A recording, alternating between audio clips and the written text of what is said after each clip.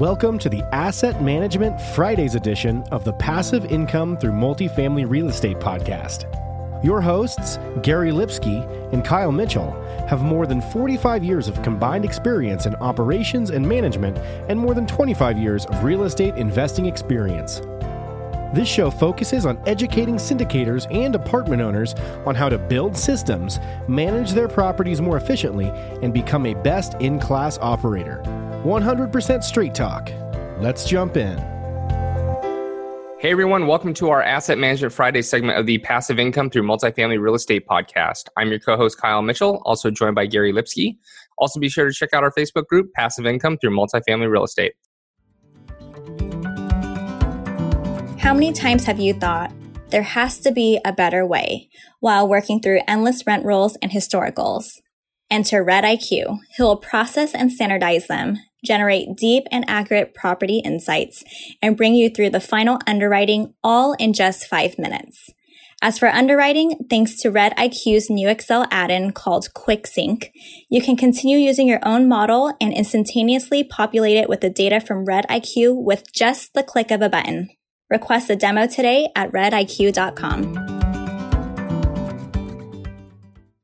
All right, today on the show, we have Chris Jackson. Chris, how you doing? I'm doing great. Thanks for having me. Yeah, thanks for being on. If you can start by telling the listeners a little bit more about yourself and what you currently do. Sure. Multifamily investor, syndicator. Been doing this for 10 years. I've done all aspects of real estate investing. We've done over 500 unit transactions, have a little over 300 units in our portfolio right now, our largest being 174 unit. We've raised over $12 million bucks. And I'm a technologist, and I bring that technology to our asset management skill set. Well, great to have you on, Chris. Let's talk about renewal management. What does renewal management look like for you? So renewal management looked like one thing before. Renewal management now in the last 2 months looks different. Our renewal management now is really, I think the first focus is just being about relationships. So getting in front of your residents about 60 to 90 days beforehand and having your touch point so that you don't just show up asking them for a renewal. You have to get in front of them and ask them how they're feeling. And maybe there's certain things you can do to the unit that don't cost that much and it can keep them. And it's a lot less than turning a unit. And what did it look like 6 months ago for you? 6 months ago, it was more about that regimented process where you would have reminders. I feel like now your touch points have to be even closer, and people change their minds a lot more right now. You're not sure, are they leaving? Are they staying? I would say almost like once every 2 weeks, you have to make sure that the resident is going to stay and making sure that they have everything they need. And does renewal management change with this cycle of the property, not the cycle of the economic times, but like when you take over a property to maybe 3 years down the road of owning it? Yeah, I do actually. I think that you have to look at it at a specific point in time. You have to see where you're going through in your reposition as well. You may want to do more units that are heavier lifts in the beginning, but then keep some of the residents and not push your rents as hard. Then you might be further along and your rents got really high. You just have to have more open conversations with your residents about what the current property can command as far as rental. And obviously you've been very successful in this business, but can you tell the listeners about a plan that went awry? Yeah, I mean, we actually went into some single families about 3 or 4 years ago where we tried to apply single family portfolio with a multifamily lens. And I couldn't scale it. I mean, we sold a bunch. We did well with it. I just found I could not scale. It was constantly reinventing the wheel. There was no templatizing. It's not for me. Some people do quite well with it. It's not for us. It's interesting you went reverse because most people start in single family and go into multifamily.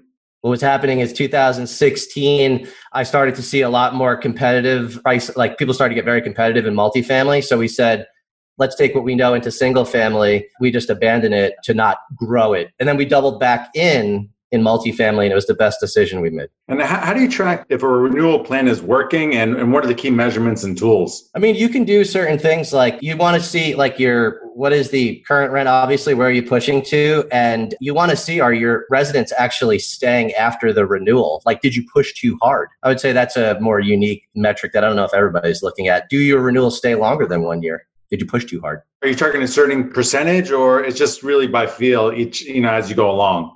Right now it's feel. Beforehand, there was a formula about taking where the distance was from current rent to where you want to push it and then coming up with a certain percentage and sticking to it. I think all operators right now can benefit from being flexible. Totally agree. How do you see renewal management changing over the next 5 years? Well, I think it's going to adjust every year. You have to see where your rent's going. All of us will see how hard do you have to give concessions. Maybe you don't have to give concessions. I just think it's a year by year situation. Also, how much capital does a property have now to do your renovations? Maybe you have to be more, I guess the word I'm saying, aggressive on renewals. You want your residents to stay so you don't have to do your turns. And any other tidbit that a newbie can take advantage of your experience on renewal management? On renewal management specifically, I think from a newbie perspective, I think it's going to be somewhat, I'm going to get psychological. I would say it's more about being a people person, like actually empathizing with people. You have to come up with your standards and things like that, but don't look at numbers all the time. Yeah, that's good advice. I'm going to pass it over to Kyle for our last question. All right, Chris, what is your asset management superpower? My asset management superpower is, from being an introvert, it is relationship building. And relationship building affects all of the pillars of asset management, from renewal management to delinquency management to resident marketing to community development to your team on site that you need to have them believe in your dream. And then contractor and vendor management, they need to believe in your dream too, because they need to do the best work. So I believe that just the ethos of relationship building is our superpower. Okay, great. And then one last question. I know you mentioned you want to say 30 to 60 days ahead of it. Are you doing anything creative when you are reaching out to your residents, like giving them any type of concession or a 1-year anniversary gift or anything like that? Actually, 1-year anniversary gift is awesome. Didn't think of that. So thank you. I'm going to put that arrow in my quiver. Yeah, I mean, I think it's about actually a little more of ease of communication right now. Like, everybody thinks that they want the one-on-one communication. Maybe change the communication types and preferences. Some people like texts. Some people like email. I think it's just communicating in the way that your residents want to communicate. Yep. Love that. Awesome. All right, Chris, thanks for coming on and talking to us about renewal management today. Learned a couple things. Stay 30 to 60 days ahead of it, if not 90, right? And it's all about relationship building. You want to really empathize with your residents and make them feel like it's their home. It's not just a business. So if you can tell listeners where they can find out more about you. Sure. You can go to sharplineequity.com. I'm pretty accessible on Facebook as well with our private Facebook community. Multifamily Unveiled, LinkedIn, you can find me. Awesome. And to all our listeners out there, thanks for listening in. If you like this episode, please head over to iTunes or Stitcher, give us a rating, subscribe, and review so we can help grow this podcast. We'll talk to everyone next week. Thanks for listening. If you enjoyed the show, please go to iTunes and leave a rating and written review to help us grow and reach more listeners. You can also go to the Passive Income Through Multifamily Real Estate group on Facebook, so you can reach Kyle and Gary and ask your questions that you want them to answer on the show. Subscribe too, so that you can get the latest episodes. Lastly, to stay updated, go to aptcapitalgroup.com and sign up for the newsletter. If you're interested in partnering with Gary and Kyle, sign up on the contact page so you can talk to them directly. Thanks again for joining us. Be sure to tune in again next week for another episode.